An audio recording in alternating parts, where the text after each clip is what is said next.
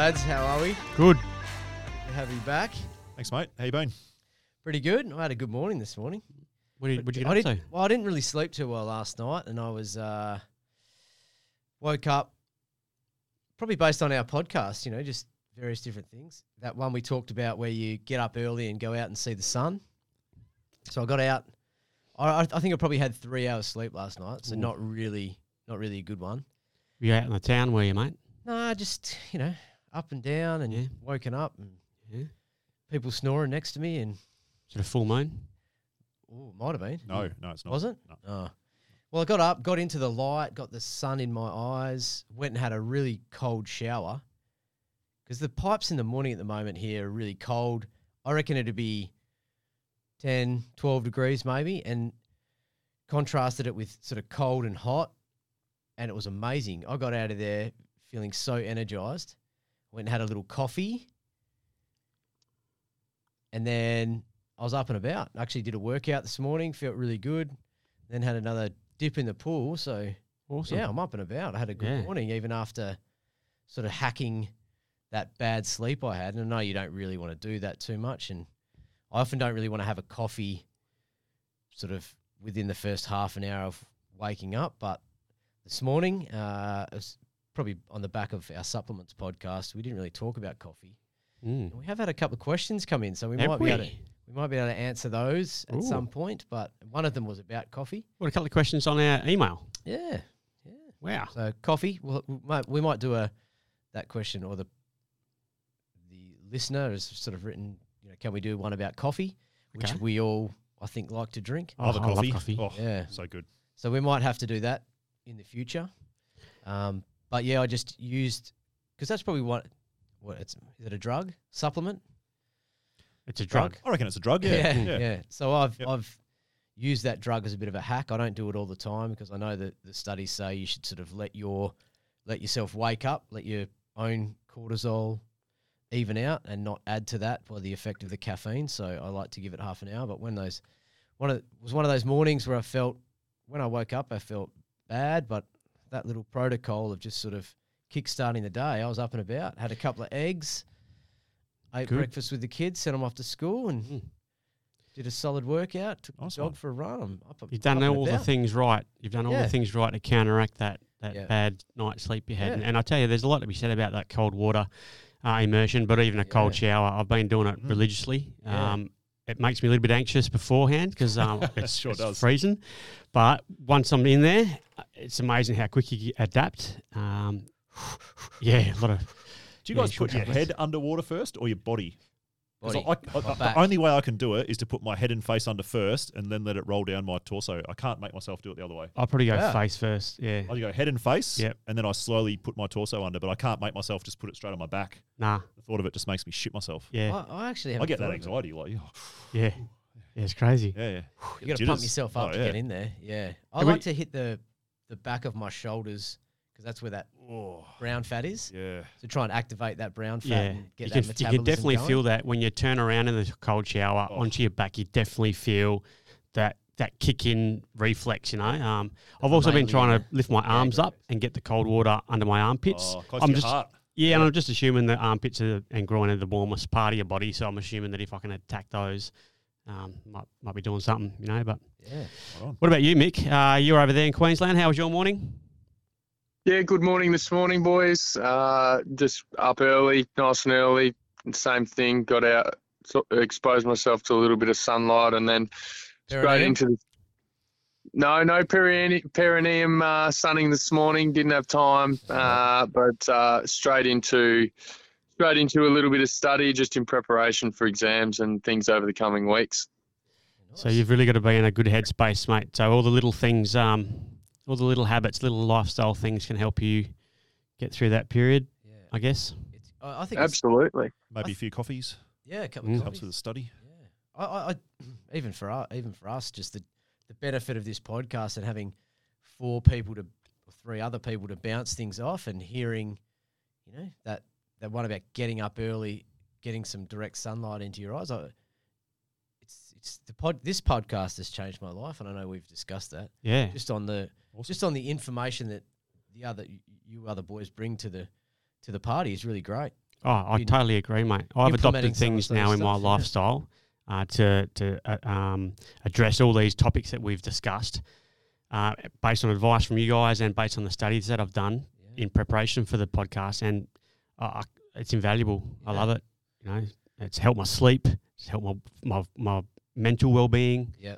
Yeah, I know you talked about waking up in the middle of the night. Are you still doing that, or have you hacked that out of your life? It's limited now. It doesn't happen too often. Yeah. I've taken Smitty's advice. I've got that supplement, the 5-HTP. Oh, yeah. I reckon that is awesome. Yeah. Yeah, it's a game changer. Yeah. And just doing those behavioural things like, you know, dark at night. Yeah. I keep me cave. My house is a cave. Up in the morning, Screens see the sunlight. Yep. Yep. So yeah, it's good. What are we talking about today anyway? What are we talking about today, boys? Is it kids in sport? Kids in sport. A different one. It's good to mix it up a bit. Yeah. Yeah. Yeah, we've all sort of had our own personal experiences in a way with kids and participation in either school sport or community sport. Yeah, interesting topic, this one, and one I'm interested in from the perspective of I guess psychology, and also having been a kid, having coached kids, and now having had kids. You get to look through a variety of different lenses and I guess trial and error, what works and what doesn't. I guess for myself, I'm coaching some kids at the moment for elite running, a little bit of basketball as well, and my kids are obviously engaging in different sporting activities through the week. And what I sort of see popping up pretty consistently with kids, across all different age groups, is a real lack of resilience in terms of their ability to accept losing, accept that things might not always go their own way. And I think that when I've sort of sat down and journaled about this or spent some time thinking about it, for me, I think it correlates directly a little bit with what's actually going on with kids in society. And I don't know if that's consistent with your experiences, guys, but I think that comparing it to my experience as a kid, we won games, we lost games.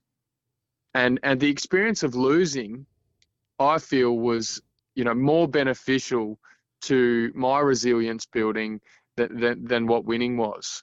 And these days, we've got this, we seem to have this, I guess, necessity or desire to have every kid win. Every kid gets a medal for participating now. And I think that what it's creating, and this is just my opinion, but it's creating a real flaw and a real weakness that kids aren't developing the same ability to deal with losses. And I think that when we look at that over a lifetime, it is creating a flaw in resilience, because you're not always going to have every scenario go your own way in life. And you've got to be able to deal with the hits and deal with the losses, pick yourself up off the floor and get back on with it. Yeah, it's a good point, mate. Obviously sport has massive benefits for participation by kids, physical health and mental well-being. But I agree with you. There's a little bit of a little crack has emerged over the last, 15, 20 years. I don't know. I reckon parents have got a lot to answer for in that realm, with sort of helicopter parenting. Every kid's a winner. Certain sports have made certain rules to accommodate no losing. For example, there's a rule in Aussie Rules Juniors called the Mercy Rule. And then, so that means if the team that's winning is winning by, more than a certain number of goals, let's say it's 10 goals, the coach of that team has to, in effect, penalise his players in a way. So he has to shuffle around players, the stronger players, into less prominent positions. He can see it as a positive and maybe make his team use their non-dominant side, but he has to impact his team somehow to make the other team not lose as badly. That can be a positive, it can be a negative. I just see it sometimes in penalising some good players. I also see it as, I don't know, sort of taking the piss a little bit for the team that's losing. I mean, it's sort of like, what's the word I'm looking for? Patronising. Patronising, yeah, patronising that team. I don't know. It's a complex thing, and you look at technology. These computer games are designed for kids to win on a constant basis to keep them playing and keep them addicted to the games. I think that also has a little bit of a role to play in a kid's mentality about not being able to lose or freaking out if they do lose. Everything's sort of designed for them to be like a fake winner, if that's a word. Do you reckon kids care that much about winning or losing? No, I don't reckon. You watch them. You take footy, for example. Sometimes they know the score. Sometimes they come and ask you the score. They win or lose, they go, oh, cool. Yay, we won. Oh, we didn't win. Maybe there's tears. Who cares? 5 minutes later, they're all running around playing. They're happy as Larry. They don't care. Yeah. It's the parents that care, mate. Yes. I think that's a big point here, isn't it? It's the adults' interpretation of what's happening and how that reflects on them. But before we move forward, can we just clarify, maybe for our listeners and also ourselves, what age group of kids are we talking about here? Are we talking about teenagers? Are we talking about young children? That's a good point, are we Smitty. talking about under 10s or over 10s? Just to very much generalise. Yeah, I'd probably say, well, we can address both because things do change as sport involves younger adults, like youth. Yeah. Because I think you'll be talking. I think what Mick was probably talking about would have been under 10 sort of level. Yeah. Yeah. I'm of the opinion that I reckon everyone gets a go. Who cares? Who cares if you win or lose? Who cares if you get thumped? Yeah. I don't think there's anything wrong with playing sports and then we have a winning team and a losing team, because that is, what the world is about. Like we play sport later on, we have winners and losers. But I think we have big dramas with not letting kids maybe express their emotion as much as they need to. Like they've sort of got these immature, underdeveloped brains, and they haven't really fully been exposed to a wide range of things. But I think in sport, and this is just my opinion, and you guys may vary a fair bit, but I think they should be allowed to express all of their emotions and not suppress them because the parent is maybe a little bit embarrassed about what happens. So a kid might cry if they lose. Yeah. And that might really embarrass a parent, especially if it's a male child. But just my thinking, I think it's really important to let the kid express their emotions and let them know that they're safe to express what they're feeling. Yeah. And the same even with anger. Like kids are going to get angry, and anger is an emotion that we all have. And we have that anger or sort of rage emotion for a reason. Like it is built into our brain. It is a bit of a protective thing. Like if someone attacks you, the ancestral going man. back to ancestral, trying to link back to what we're talking about, we sort of have that anger/protection mode. But I think even kids need to be allowed to explore anger in a safe way so that they can learn to channel that in a way that's not destructive. Whereas I think maybe if we just suppress all their emotions because we don't want them to display something on the field which might make us feel slighted or less of a good parent, then I think in the long term that's going to be maybe detrimental. That's a great point, Smitty. And that really comes down to, effective parents, but also a great coach as well, to be able to channel those emotions into his players. And to be honest, as a coach, I've coached my boy playing footy for, I'd say, 8 years with the same sort of group of boys, and I've never, ever seen a kid cry after losing the game. Yeah. Ever. Yep. I've seen my young bloke get disappointed at Little Athletics. If he's lost a race or something, but he's never cried. He's been disappointed in his performance, and I let him be disappointed. Yeah, and I'll maybe explain some things that he could do better next time. But you're definitely right. And sport should be taken as an opportunity for growth and to instill in young people those lifestyle positive attributes that are going to put them in good stead later life in work, things like teamwork, discipline, resilience, like Mickey was saying before, all those things that become important later on in life in a workplace or even in other sports pursuits later on. that's all those things are developed at a younger age, and they do need to have that ability to show their emotions. I think that's a great point, Smitty. Because isn't it funny? Like we had the AFL Grand Final in Australia not that long ago. I don't remember right at the end of the game, but I imagine some of the fully grown male competitors on the losing team probably would have been in tears or close to tears, because it's something that you commonly see. And in the media and in sort of popular culture, you wouldn't really see those guys getting called out. They'd probably almost be applauded for being in touch with their emotion.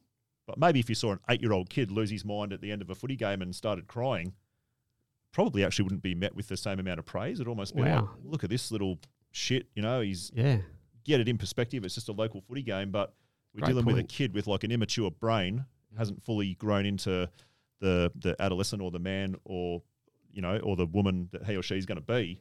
And we might sort of actually judge it differently. Whereas, I don't know, it's just one of those ones where I think kids should be allowed to express emotion. Great point, mate. And really, they're going to cry maybe for a little bit. Oh, yeah. They're going to come good. They're going to see all their mates run around. They're going to go, okay, it's not that big of a deal. Yep. And like you say, they're going to learn that emotion and they're going to learn to deal with it and go, okay, well, yeah, it's disappointing, but it's not that bad. Life goes on. All my mates are running around. If I sit here and wallow and cry, look at all the fun they're having out there. It's kind of self-limiting, isn't it? Like they might have that quick release and they've released that emotion and they move on. And yeah, because it's quite interesting. I looked at a study that they did on the best and worst parts of sport. And this was America, mind you. A couple of 100,000 kids they interviewed across various years. And the number one thing that they said was the best thing about sport was having fun. And the worst thing was the car ride home. Yeah. How sad is that? Yeah. I mean, in America, maybe we're a little bit different. I think we like to think we're a bit better than the Americans. But the car ride home was the worst part about sport. Oh, mate, I can totally... Getting in the car and having mum or dad give you a spray because you didn't try hard enough or you didn't, kick the winning touchdown. Because they're offering you that conditional love where they're going to heap praise and adoration on you if you do everything right and do everything in their eyes well. But if you don't, then they're going to give you that unconditional. They're not going to give you that unconditional love. They're going to give you that conditional sort of. I think all they need to hear is, I enjoyed watching you play. Yeah. That's Did you have fun? Yeah. Did you have fun? Did you have fun? Yeah. I What did you enjoyed learn? watching you play. What did you learn today? I'm proud of you. That's it. Yeah, that's a good one, Roo. What did you learn? Yeah. Especially in the younger years. Yeah. Just to jump in there and make a couple of points on top of sort of what Maddie said. I think that Maddie mentioned the thing about age and what sort of age are we talking about here. I think it's important to remember that at the end of the 7th year, 75% of their cognitive development is pretty much fully established. So in terms of these patterns and in terms of these, I guess, resilience abilities and things like that, they're developing very, very, very young. Those cognitive pathways, those neural pathways, they're already well established by the end of that 7th year. So I guess considering the age thing and also the statement Maddie made about, the importance of letting a child express themselves and all these sorts of things, what would you say to the statement, Matt, that by removing the opportunity for a child to lose, that we're not actually giving them a full scope of experience to express their emotions? Yeah, I 100% agree, mate. I think sport should involve competition, which includes winning and losing. I'm 100% on board with that. I just think that sometimes, in some contexts, the sort of the consequences of winning or losing, and then the behaviours that they need to show, they might not be there with being able to do that in the sort of context that the parents might expect. So. I 100% agree that there should be a winning and losing component, maybe not taken too seriously, where we're sort of beasting the kids and making them feel terrible if they lose. And I know you're not talking about that, but I don't really agree with this sort of stupid thing where they're all just running around and there's no point to whether you kick 1 goal or 50 goals. I don't think that's so they keep scoring. Beneficial. They keep scoring cricket, footy, soccer. the kids know the score. The kids know whether you know it or not. If you've had 20 goals kicked against you and the other team's kicked 2 goals, they know they're losing. They know. Yeah, exactly. I umpired my son's footy. Someone else coaches, and I could ask one of the kids on the team what the score was, and he knew. He just watched the whole game, and he kept the score going in his head. So they know the score. Yep. So whether the score is recorded is irrelevant, I reckon. Yes. You know, I mean, we talk about winning or losing. The kids know whether they've won or lost, but and we do keep score. And sometimes I think, you know, what is the point in that? Because the kids, they know whether they've won or lost. If it's close, they'll come up and ask, "Oh, did we win or did we lose?" And yeah, they care about it, but I think we keep score for the parents. Yeah, and I think that was one of the reasons, Jonesy, that that kids have listed as why they drop out of sport. Like going on about your point there about the US study. Statistics at the University of Wollongong in New South Wales showed that 250,000 kids drop out of organised sport every year. And the reasons they gave was it wasn't fun anymore. It was all about winning, which you mentioned, and it was seemed to be all about the parents and not the kids. Yeah. So, and that's what I think clubs are trying to do, is to encourage everyone to be involved. They want kids playing sport, so, and they know those things, so they're trying to remove those elements of dropout in participation. They want to have as many kids as they can, and they know we got to make it fun. So if you look at, say, cricket, for example, they have changed the rules completely, pretty much, to when I played. When I played, if you were the best, you opened the batting, you opened the bowling, and the boundaries were 50 metres all the way around. Now, full pitch, you know, from a young age. If you didn't do Kanga cricket or whatever it was called back then, I think it's called Blasters now, which is great fun for the kids. It's an hour in the afternoon. They have a whack around. Nobody cares. You don't keep score. If kids can't hit it, they use a big ball. Then under 10s, they progress to proper cricket on the pitch. The pitch is 16 metres. The boundaries are short so that you can score runs. They've got less people on the field. So there's more interactions, more bowling, more fielding, less time sitting off, more batting, and more opportunities to score runs and take wickets. And that's great. And cricket participation is going through the roof. Yeah, that's an interesting point you say that, mate. I've got the stats here on the most popular team sports in Australia. What would you think would be the most popular team sport in Australia? I'd guess soccer, maybe. I would guess AFL. I'd say basketball. Well, it's soccer at 49%. Yeah. Wow, 49%. Followed by basketball at 30%. Cricket, 26%. So cricket's still very high. Netball, 20%. AFL's 18%. Wow. And then below that was rugby league, which didn't have a percentage, but it said it was, consistent. It's difficult for rugby league and even AFL and union to a degree. Well, they've kind of got specific states that play it, don't they? That's right, yeah. And I guess I wondered there whether the physical contact issue come into that as well, because you look at those top four sports, which are non-contact, and you've got your AFL and your rugby league down the bottom, which are, I think a lot of parents steer away from that, particularly getting along in older age brackets with that contact sport. They then veer off onto other things to keep their kids sort of safe, from... There might be a bit of merit in that. Like we know how bad traumatic brain injury is now in sport, and I know it's probably not as common in younger kids in footy, but it certainly happens. I think we all played footy as young fellas, and you all saw people cop pretty big knocks and occasionally get knocked out. And we know that even one really bad concussion now can lead to like some lifelong things, so it would be a consideration for parents. Yeah, so definitely. I guess you're playing, what did you say the top one was? Soccer, 49%. You're still playing like an outdoor, fitness-based, team-based sport. Soccer's great. Hand-eye coordination. Soccer's a great game. It's great for kids. They've got that hand-foot coordination. They've got the spatial awareness. They've got fundamental movement skills around the place. Very fit sport. Yeah, the ball, they're running around. The ball is round. It's not like a footy, oval-shaped. I mean, I watch my son with Auskick, just the ball bouncing all over the place. it's a really tough skill, and they find it difficult. And we found from Auskick, kids dropped off. We had sort of 45 initially, and now we're down to sort of 15, 20.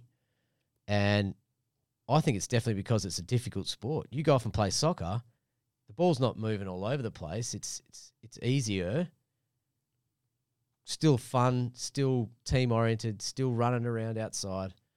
It's almost a really good introduction sport to get all those fundamental basics. I play it indoors as well, all year round. Yep. Yeah. And I can see. I mean, when we were young fellas, you pretty much had cricket and footy. Yeah. Yeah. That was Played it. footy in the winter, Yep. cricket in summer. Yeah. Maybe there was some soccer, maybe a little bit of athletics or surf Only club. in your sort of like European Oh, here we go. populations. Yeah. No, you know, back in my Yeah, day, yeah. back Oh, in the yeah, 80s, definitely. only the English dudes and Yeah. European guys played Yeah. soccer. And now there's just a vast array of stuff for kids to do. Yeah. They're doing parkour. They've got Ninja Warrior. They've got These bloody sport kids. gymnastics. They've Yeah. got That's good. athletics, surf club. They've got so many So things much to stuff. do. Yeah. Gymnastics is a good one, don't you reckon? Oh, Just for amazing. their strength and coordination. So good. And Yeah. confidence. I think Yeah. gymnastics is a really good one. You see a Yeah. lot of really elite athletes, and you look at their background; they've done some sort of gymnastics as a kid. Yeah. Yeah. Well, speaking of Sets a good individual foundation. sports, the most popular sport overall was swimming. Oh yeah. 49% overall, all sports. What is the percent 49% of of the kids most. in a certain age group are participating No, just in that most sport? popular sport overall played with kids. I guess I'm not quite sure what age cutoff Yeah, that okay, was right. Yeah, in yeah. Australia. Yeah. Yeah. Because I think, it just having that variety is also great. Yeah. I mean, not a lot of kids are going to go, and be a small percentage that are elite. It's just great that they've got this ability to go out and just choose whatever they want: dance, Yeah. cricket, footy, whatever. Probably some merit in doing team-based and also individual sports as well. Oh yeah, Like, I mean, Yeah. swimming, I guess, can be a team sport if you're doing like a relay or something like Yeah. that. But essentially, it's an individual sport. Yeah. To use swimming as an example, as opposed to a team-based sport, Yeah. but probably teaches you more like discipline and self-reliance and a few Yeah. other skills Yeah. that maybe yeah, tie in well with a team sport as well. Yeah. Discipline. I think So- team sport is almost essential for kids. I reckon it's great for social interaction and building, and yeah, Oh, well, you go to any workplace and you can pick the person that hasn't played a team sport yeah, in their life. yeah. You know, they just don't. They have trouble working in a team environment. Mm. You know, they have trouble understanding the concept of camaraderie sometimes, Yeah, or doing something for somebody else by putting themselves out or sacrificing themselves in a way. You know, and a lot of those little things come about in team sport. You know, putting yourself in a position where you could get hurt to help a teammate. You know, things Yeah. like that. Yep. sacrifice. Yeah, and Mick, what are you coaching over there at the moment? You mentioned earlier you were coaching.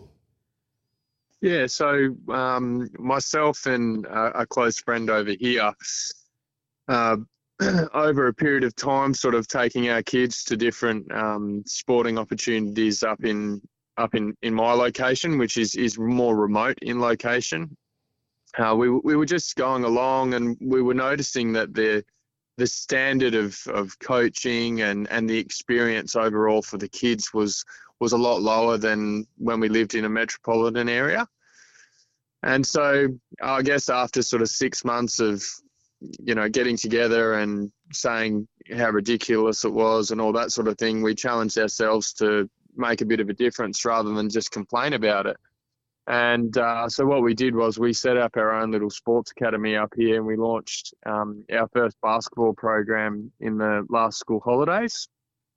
And subsequently from that, I've been approached for a little while since getting over here to take on a few kids for kids running. So we've established a second arm within the academy, and we're now doing sort of running for more elite kids in the area, assisting them in preparation for sort of regional races and then down to state finals and things like that. Cool. And I guess just listening to what you guys were talking about earlier, we had an interesting experience. So my daughter's 9 years old. She'll be 10 this year.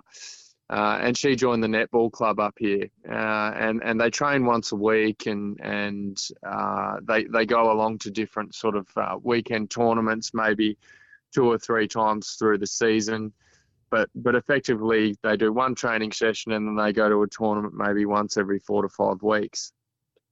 And over the course of sort of 2 or 3 tournaments that we went to, our girls lost every single game by over 40 points. And you go to the first tournament and, yeah, it's a new experience. The girls are having fun and, like you guys have indicated, there's certainly, and I will admit on my part, being quite a competitive person, you're sort of sitting there and you're like, oh, geez, come on. Like, this, are we trying hard here or what's going on? And I really made sure to temper my own, I guess, sort of feeling and sensation around that. And when I would speak to my daughter on the way home, I was very encouraging and I complimented her on particular things she did well and things like that.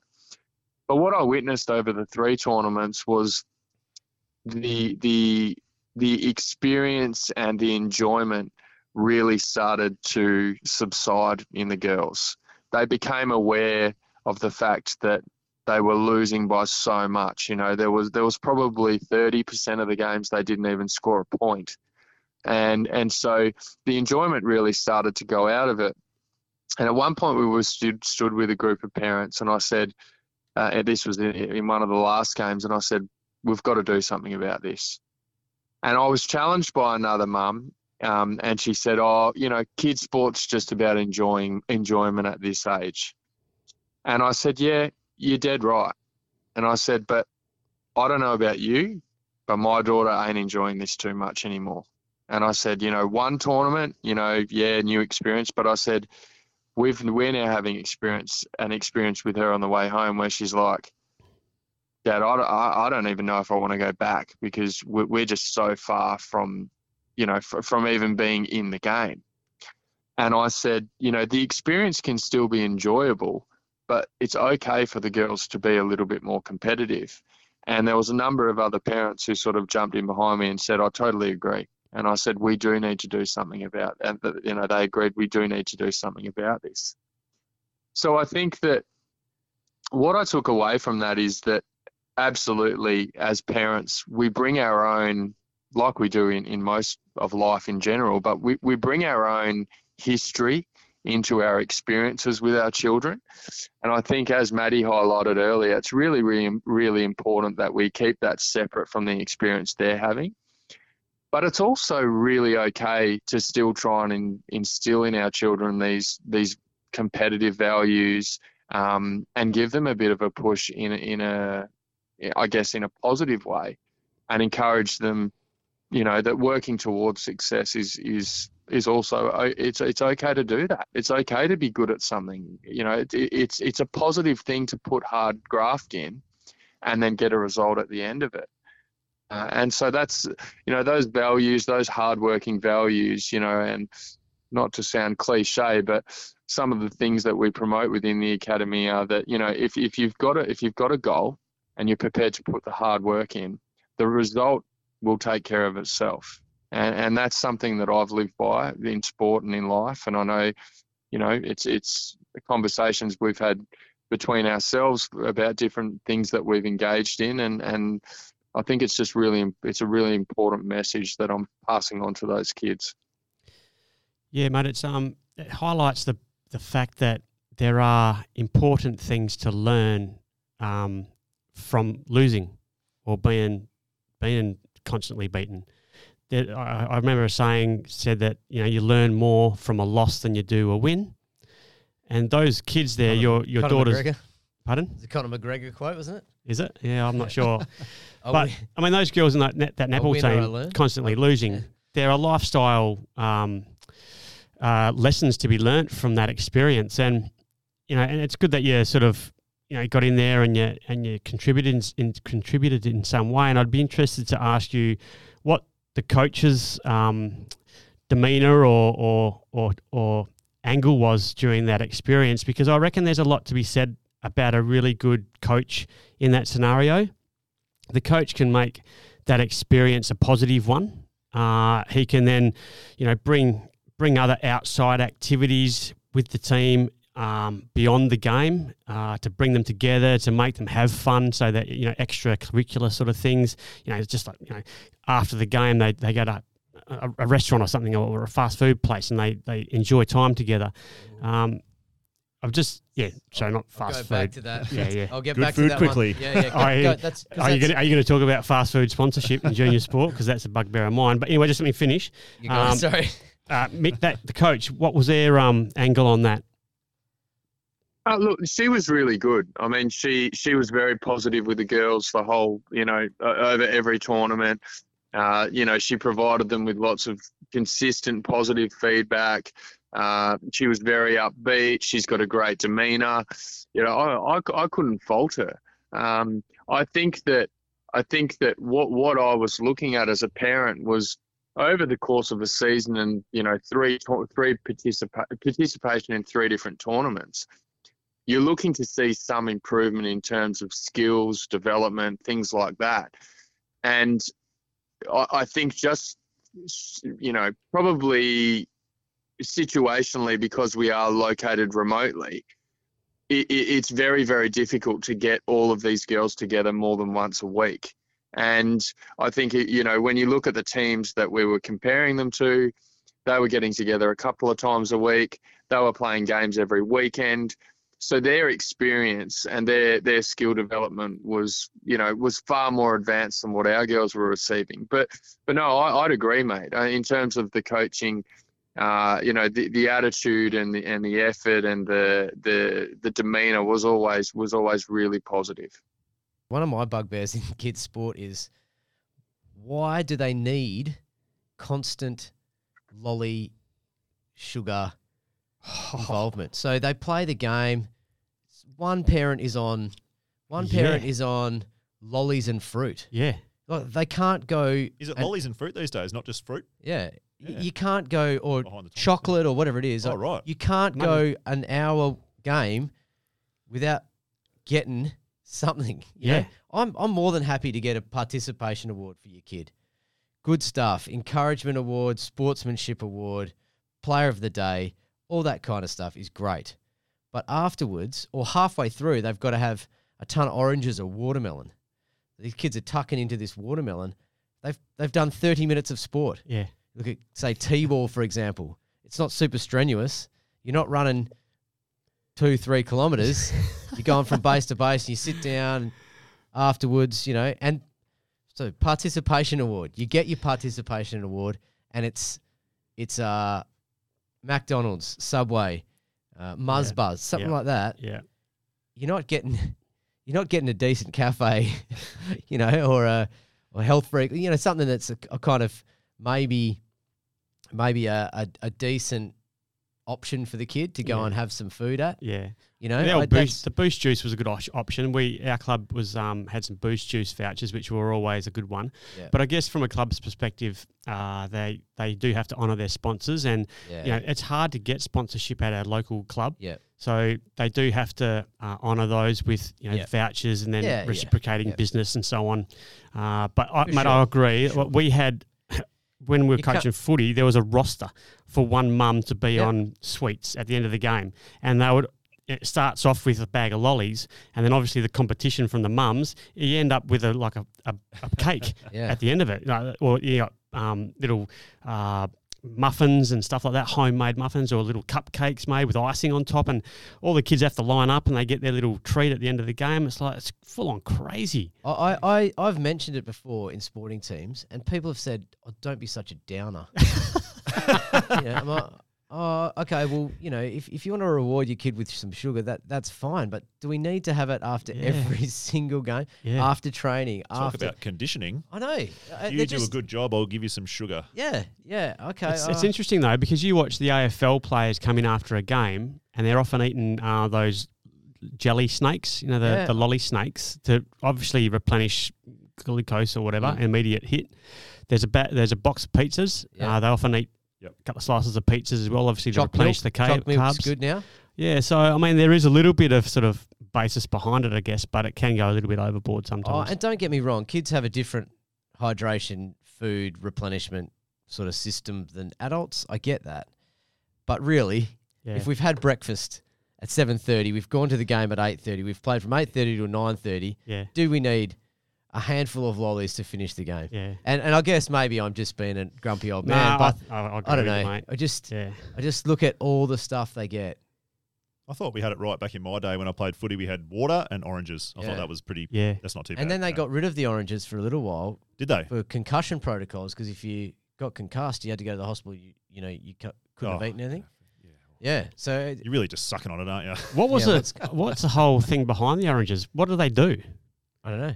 The taste. I think it was just cheap. Got a little bit of hydration, a little bit of sweetness in it, had a bit of moisture. Yeah. I don't know if there's any. Yeah. I thought the greatest benefit was just like squeezing it onto your hands and making your hands more sticky. Sticky. Yeah. And the footy, more of the you footy. can catch the ball. I used to look forward to a couple of oranges. Yeah. So okay, maybe I'm a downer. Okay, I get it. No, I agree with you with the sugar stuff. Yeah. It's stupid. I mean everything. You go to kids. The kids go to school. So it's a kid's having a birthday. Oh, there's a cupcake, and then they got a reward, and they get a caramello koala. All right. Yeah. I'll get off my soapbox. It's easy, isn't it? Yeah. Yeah. I just there's a lot of sugar. We probably give our kids too much sugar. Yeah. Maybe that's just me. No, we too do. much fruit. One of the things I read about kids dropping out of sport was sideline behaviour of parents. Yeah. And that, as a coach, this was a real bugbear of mine. As a coach, I never used to yell from the sideline. I used to always wait for quarter time breaks or whatever. In the change rooms and then give them a spray. Don't think, do.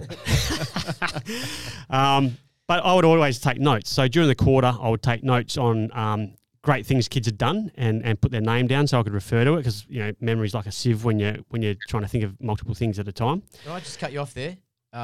You do have a fair bit of credence behind what you're saying. West Perth District Junior District Coach of the Year. What year was it? 2017, mate. 2017. There you go. Yeah, there you go. Some credentials. Yeah. So carry on. Yeah. Thanks, mate. Thanks for the plug there. I just wanted to put that in there because just to make sure the listeners know. Got some street cred. Yeah, mate. Yeah, it's coming from Best junior coach. A reliable source. Yep. But yeah, anyway, where was I? Yeah, I'll cut you off. I was talking about taking notes. You don't yell out from the sidelines. Yeah. And also anything that could be worked on or could be done better is a lesson, a possible lesson there. So most of my quarter time or halftime speeches were like a lesson. So we would review the quarter and then you could talk about things that could have been done better. Or I'd actually take the kids to like that back pocket where one of them kicked across the goals and the other team got a goal out of it. I'd take them there and say, look, where's the best place to kick? If you got a free kick here, let's have a look at all the options, blah, blah, blah. So just making it really practical for kids, never yelling from the side. And that sideline behaviour, foul language, umpire abuse, yelling advice to players. I just think let kids fucking play. Yeah. Like stop, hey, go over there, stand over there. Go hard. Like, it's not going to change. It's not going to change their efforts. And then are they hearing that? No, if they are, it's confusing the fuck out of them. They're just going, what do I do now? Where do I run? What do I do? Let the kids play and develop in their own way. Yeah. And the whole win at all costs. Some parents just think that the game, and like we're talking about under 7 sport here, and it's win at all cost mentality. I'm thinking, just grow up, man. If you win, I'm proud of you, and if you lose, I'm a bit disappointed in you. Yeah, you haven't obviously achieved much in your own little sporting life, so you're living it through your own kid. Yeah. It's like, just shut up. Yeah. And just... Well, you can imagine what they would have been like to play against, Yeah. They would have been that one sledging you. Yeah. A lot of those behaviours there have effects on kids which have been sort of like, recorded, and kids have noted that fear of making a mistake is one that if they're constantly being yelled at from the sideline by a coach or a parent, they are scared of making a mistake. And then they don't want to go and get the ball, or they don't want to participate because they're just thinking, well, if I do something wrong, I'm going to get yelled at. Do you remember the term during your phys ed teaching days? They called it a competent bystander. So that's someone who seems competent. They kind of run around the outside of the pack, or they look like they're involved in the game, but they never actually touch the ball. And the reason why they do that is because of that fact, is they're scared maybe at school it's from being bullied or being told you're no good at the sport, or in games is because parents, you come off the ground and why'd you do that? You dropped the ball. You should have tackled that guy, you know? Yeah. So they kind of run around the outside. They're competent. Yeah. Like they're bystanding and not really doing much. Mate, I can personally vouch for it. As a 17-year-old, I was playing under 19s at Perth Footy Club, and we had a coach who probably wasn't ideally suited for coaching that age demographic. He was an old Vietnam vet, tough old bastard, and a legend in his own right back when he played, but did not have the professionalism, if that's a word, for that age demographic. And I never forget being so shit scared of this guy, because he's a big man. He had a mean look about him, and I was scared at a time when my footy could have gone either way. It went the wrong way because I was too scared to do anything on the footy field for fear of this guy. Because we were playing coach, you start playing at 9:30, you're kicking the dew off the grass, and there's not many people around at the ground at that time. You could hear him banging on the tables and roaring from the coach's box at someone who's done something wrong. There was one day we were playing East Perth at the Wacker, and a lovely fella, Mick, he was an Indigenous boy, must have made a couple of mistakes. I never noticed him. But at half-time, Mick's sitting there on his leaning against one of the metal lockers there in the change rooms, and the coach has grabbed him by the scruff of the jumper there in the front and like banged him into the lockers, like yelling at him because he's done something wrong. And I'll never ever forget that. And that mentally scarred me. And from that, I was just so shit scared on doing anything. And I reckon he set my footy development back so far that, and also he compounded probably my father's expectations and sort of style as well.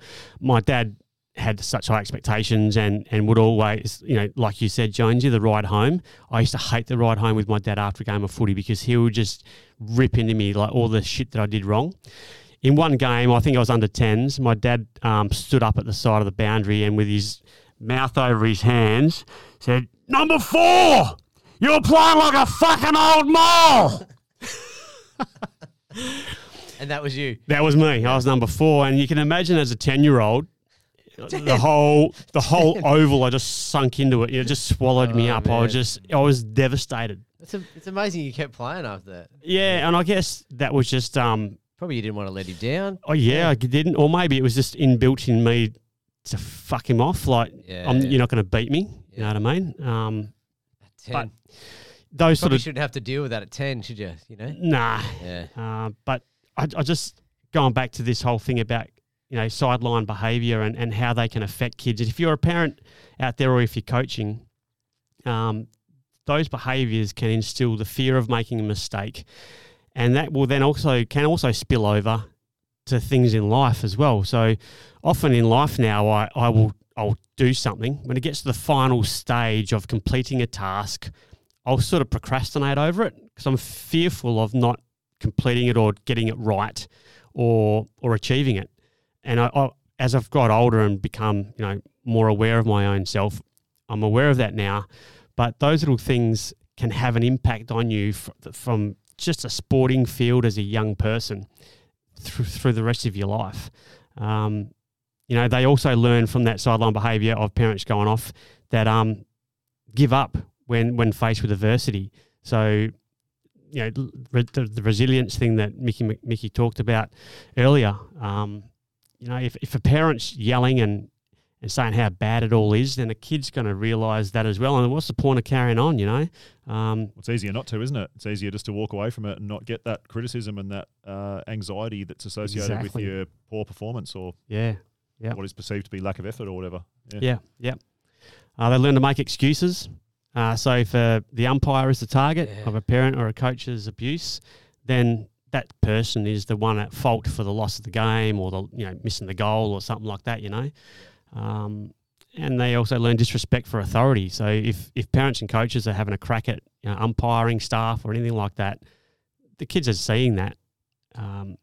It's just such a pure environment that can impact a young person's development is the sporting field. And I think a coach has a massive role in being a mentor for the kids. Yeah, most definitely. Yeah. And I think kids also aren't able to delineate what happens on the sports field with how they're perceived by their parents or their coach in general. So, like, I don't think a kid, a young kid especially, can really compartmentalize that and think, okay, I only get love and adoration and respect if I play really well and put in really hard on the footy field or the cricket field or the netball field or whatever. I feel like if you're giving them that conditional praise, then that carries over to how they feel you interact with them, like on a more general basis. I don't think they can compartmentalize that and say, oh, that's just sport. Yeah, good call. So definitely, mate. You know, it's going real deep into psychology, isn't it? Oh, look, I've got absolutely no background. It's just my absolutely novice opinion. It's a great point, though. But I feel like give kids unconditional love and support in a positive way when they're young, and I think the rest will fall into place when they're older, and they'll have that drive, and they'll have that. Everyone wants to win. No one grows up wanting to lose.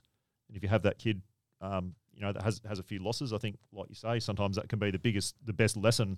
Yeah. Take a few losses, and they're going to motivate themselves to want to win. And maybe you need some teach them some tactics to do that. But like you say, do it in a fun way that sort of supports them and supports enjoyment of the game. Yeah. And then the rest will fall into place. Yeah. That's Yeah. It's a big area of sport, isn't it? Really. It is, mate. It can have such a massive impact on people. Yeah. Well, it's big in our society in general, isn't it? Sport. It is. We put a lot of emphasis on it. Yeah. And it's so good. Like you say, the benefits of team and fitness and outdoors, and probably don't get the same from playing team video games, do you? That is a thing, though, isn't it? Signing in for, I don't know, what the kids play these days. Esports, probably not the same. Yeah. Well, on that note, that was pretty good. Once again, you've kind of wound us up pretty well there, Smithy. Yeah. I don't know. Anyone else got anything that wanted to add to that little topic? No, I think we've pretty much covered everything off there, haven't we? Yeah. Yeah, it's a very important realm, and I think sometimes without having to take away Smitty's finishing point there, sometimes it could really be enhanced by some educated people taking roles in team sport and coaching. Unfortunately, sometimes, everyone's a volunteer. Yeah. And never bag a volunteer because they are putting their time in. But sometimes some real boneheads can take charge of a young team and get a little bit carried away with their own emotions and their own expectations. Like you look at I've seen some junior coaches on the sidelines and their heads in their hands and they're shaking and they're yelling at the kids and they're marching up and down the sideline. It's like, man, chill out. It's a game. Enjoy it. Enjoy being a part of the team and enjoy being someone of influence in these young people's lives in a positive way. Just quickly, what would you do in that situation if that was your kid? You had a young kid, 7-year-old, 6-year-old kid, and that was your coach. Would you, assuming you didn't think that it was able to be changed with that coach and they were going to be there, would you take your kid out of that team? You got two options, don't you? It's a tough one. Hey, it's really tough. You take the kid out, or you take the coach out. Yeah, and we'll not take him out, but like Dave said, everyone's a volunteer, and people put their hand up. And I've done a lot of coaching as well, and often no one wants to help you. No, even if you had to go to work and I need someone to take training because I'm at work, no one puts their hand up so they don't train, and you think, ooh, okay. So yes, really bad. And a coach definitely influences kids. A really great coach, you will remember your good ones and your really bad ones, like you. You remember that one. Like you say, that could have changed your whole trajectory in where your footy game went, in terms of the levels that you attained. Also would have put a positive spin on your coaching. I'm not going to do that. I'm not going to be that guy because I know that is terrible. Yeah, well, that's true. And then that changes how you coached as a person. I guess also having the phys ed teaching background is a massive bonus. Definitely. And I empathise with coaches who have just come from, no education background whatsoever, and they're just jumping in there as a volunteer and having a crack with no education basis whatsoever. And I feel quite privileged in my position, having been a teacher. I can apply that to coaching, whereas some people can't, and they're just winging it. Yeah. And I find it comes easy to me to coach and just be that way. around kids because you've done it and to connect with kids. Yeah, you know that. Yeah, and it is difficult, but yeah, like you said, if you do have a bad coach, you've either got to put your hand up and do it yourself, or take your kid out if you really hate it that much, or suck it up. But I think I think my answer to that, Smitty, would be to ask my child. Yeah. I'd say, how do you feel about your coach? Are you happy playing in this team? Yep. And their answer would dictate what I did next. So if they said, "Oh, he scares me. I'm scared of doing something," I'd be ripping them out of the team. Yeah. If they don't even really notice him, and, "Oh, yeah, he's cool. I like him. He's funny." Yeah, or whatever. Yeah. All right. Yeah, that's a really good answer. Yeah. Yeah. I think that's really good. Yeah. Listen to what your kid's feeling. Yeah. Yeah. Yeah. It's up to them, man. It's not our call. Yeah. Good on you. That's a good one. Good way to finish. Cool. Yeah, interesting topic. Yeah. It is, eh? Could talk about it all day. Yeah. And like I mentioned at the start, we've had a few questions come in, so we might do like a Q&A podcast in the future. But if you want to get in touch with us, modernancestralman@gmail.com. Flick us a message. I know that someone wants to hear about some coffee, so we might do coffee in the future. And I could go coffee right now. yeah, Let's let's say bye-bye and go get a coffee. Good to see you guys again. Good stuff. Good stuff. See you, Good lads. chat. Always good. Yeah, hopefully people take something away from that. And yeah, get in touch with us if you agree or disagree. modernancestralman@gmail.com. And yeah, have an amazing week. Good stuff. See you, boys. See you, boys. See you guys. See you, mate. Thank you.